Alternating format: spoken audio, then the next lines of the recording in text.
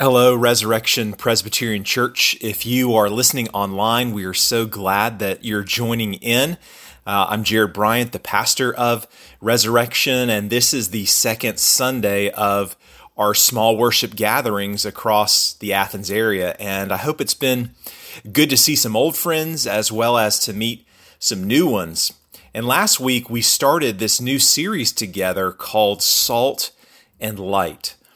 And it's based on this question: what kind of people are we to be in the world? And in light of all that's happening in our world right now, that's an important question for us. What kind of people are we to be for our world, for our neighbors, for our community, for our families, friends, and coworkers? And if you missed last week, we saw Jesus gathering together a new community that will become the church. And at the center of this new community is Jesus himself, the Son of God, sent by the Father, who has come to give his life in every way for us. And what we begin to see him doing in this new community is realigning our hearts around his heart and redirecting our lives around his mission.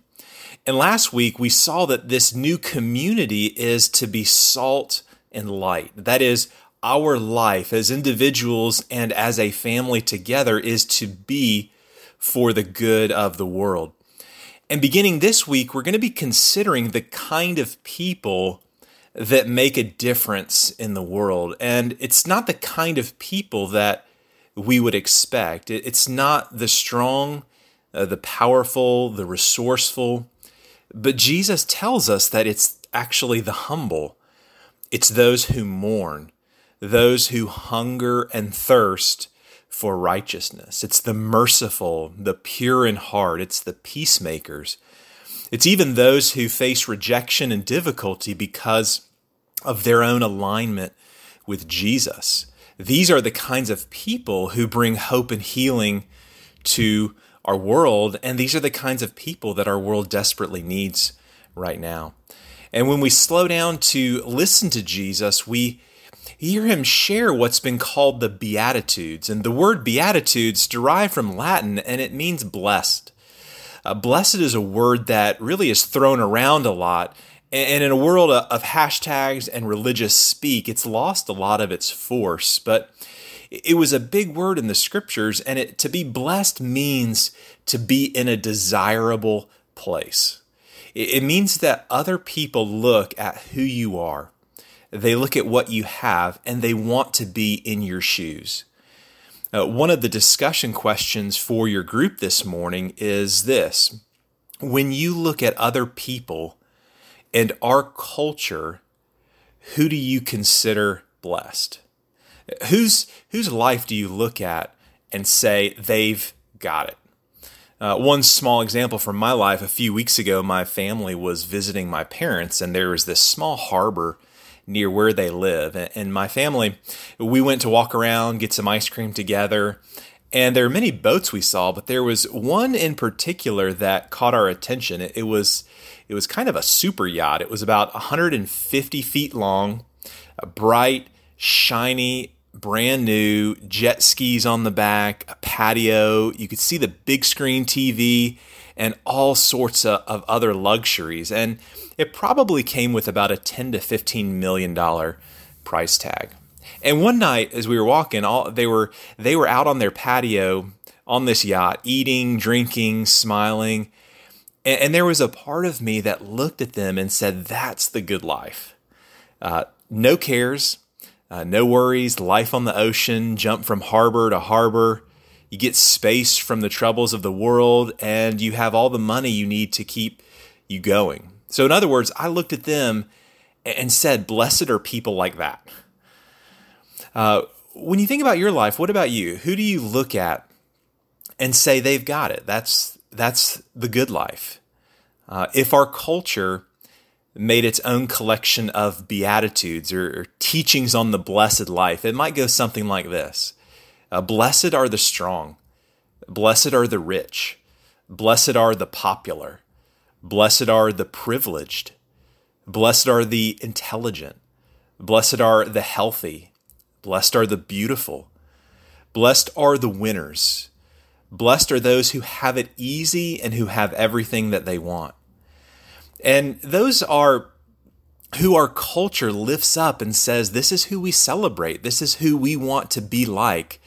But Jesus, when he forms this new community, this strange gathering of people who are going to be salt and light for the world, he turns the values of this world up on their head.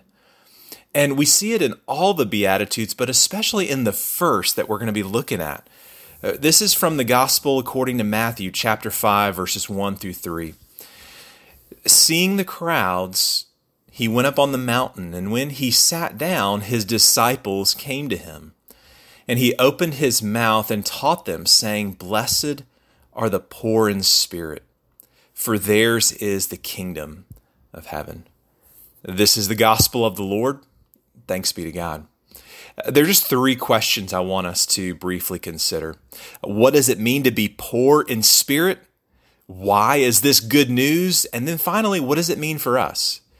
So first, what does it mean to be poor in spirit? So over the years, Alcoholics Anonymous has been this safe haven for those who feel trapped just in their need and dependence upon alcohol. And they came up with a 12-step program. And here are the first steps. These first steps in which everything else is really built upon. First, we admit that we are powerless over alcohol, that our lives have become unmanageable. And second, we come to believe that a power greater than ourselves is what can only restore us to sanity. So in other words, the first step towards healing is admitting that you need help, that you can't do it alone. To be poor in spirit is simply to be in great need. To be poor in spirit is not having the resources necessary to get out. To be poor in spirit means that you have a problem, a deep problem that is beyond your ability to fix, and you need help from outside of yourself. To be poor in spirit means that your life is a struggle, that your reality includes loneliness, confusion, sadness, shame, guilt, fear, anxiety, and grief. Now, these are the places in life that we all try to avoid. These are the places that we try to stay away from, or if we're in them, to get out of them as quickly as we can. Poor in spirit is not what we naturally want to be. But Jesus, in guiding us in the blessed life, the very first thing he says is, Blessed are the poor in spirit. Blessed are you if this is your condition, this condition of need and desperation. And there's purpose to why he is saying this first, that this is the first step, seeing your needs, seeing your lack of resources is this first step in the blessed life and the first step in becoming the people whose lives bring hope and healing to the world, because everything else he is going to say is built on this foundation that we are a needy people and he is the resourceful God. If you want a simple picture of this, it's coming to God with open and empty hands. And that brings us to our second question, that is, why is this good news? This is good news because God wants to give us something much better than we could get on our own. Here's the full statement. Blessed are the poor in spirit, for theirs is the kingdom of heaven. Now, we don't normally encourage each other like this by saying the kingdom of heaven is yours. But Jesus did it, and he did it a lot. He's talking about the kingdom all the time in the Gospels. It was actually the heart of his message. Some of the very first words that we have from Jesus are these. He says, the time has come. The kingdom of God is near. Repent and believe the good news. For Jesus, the kingdom of God was the good news. The good news of the kingdom is really that the long-awaited king has come to bring healing to what is so deeply broken. The long-awaited king has come to restore our broken relationship with God. He has come to restore our broken relationships with one another. He's come to restore our broken creation, and he has come to restore our broken hearts.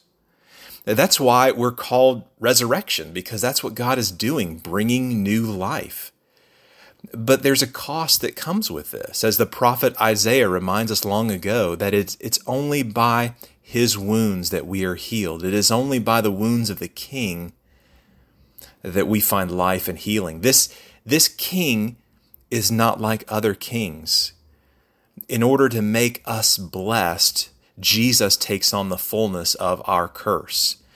And this king and this kingdom and this blessedness are ours, not because of our goodness or ability or resources, but because God is loving and generous and powerful and kind and delights in giving us this kingdom and filling our empty hands, in meeting us in our places of brokenness and need. That's why Jesus often uses children as an example of who gets in the kingdom. At one point he says, "Truly I say to you, unless you become like a child, you'll never enter the kingdom of heaven." Children naturally know what their needs are, and they naturally run to the one who can freely meet those needs. In our lives, we try so hard to be independent and self-sufficient adults, even in our faith. We try to become less dependent, needing less, trying to get our act together. And Jesus is saying, I want you to be like a needy child, coming to me with nothing to offer and everything to gain, because that's the gospel. Which brings us to our final question: what does it mean for us? And I'll make this more personal. What does it mean for me? There are 3 ways these words of Jesus have hit me this week, and I'll be brief. First, it's okay for me to be in a place of great need. Like so many of you, this has been a very difficult season. I feel worn down and like I just don't have it together. I've felt in a place of great need, and I feel guilty about it, like I should have it together, like I should be better in so many different ways, and I don't want to have these needs, and I don't want to be in these places of desperation.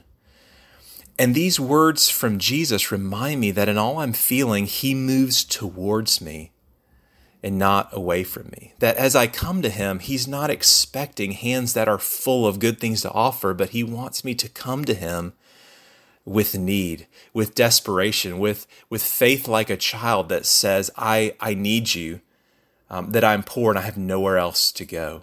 Because the gospel is not, I get my act together and then God loves me and accepts me, but the gospel is God loves me in all my messiness and brokenness and sin, and is committed to me for the long haul, not out of duty, but out of delight. And I'm realizing how difficult it is for that to get into these crevices of my soul, and that it's okay for me to be in a place of great need. It's actually good for me to be in places of great need. And second, the blessings, what I'm seeing in my own life is that the blessing Jesus offers is better than whatever else I'm chasing after. So personally, I want a comfortable, stress-free life, which is not this season. And it's not my life, and it's not my job, and it's not my place, and it's really not what humanity experiences. It's easy for me to daydream about a lot of if-onlys. If only I had this, or if only I didn't have to deal with this, or if only I were more like this or like this person. And in these words of Jesus, I'm slowly seeing that the blessedness that I long for is not found in changes of circumstances, but it's found in Jesus. That my poverty, our poverty, is meant to drive us to Jesus and the wealth that he freely offers. And that what he offers is better than whatever else I'm chasing after. Finally, I'm seeing that the needs of others are tremendous. And I want to be able to see and care and move towards others in their great need, even if I don't have the resources. It's easy to move towards people who don't need anything from us, but the call of God is to help move towards those who are in great need. And so my prayer has been this: help me to see needs in my family. Help me see needs in my church. Help me to see needs in my neighbors. Help me to see the real needs in the Black community.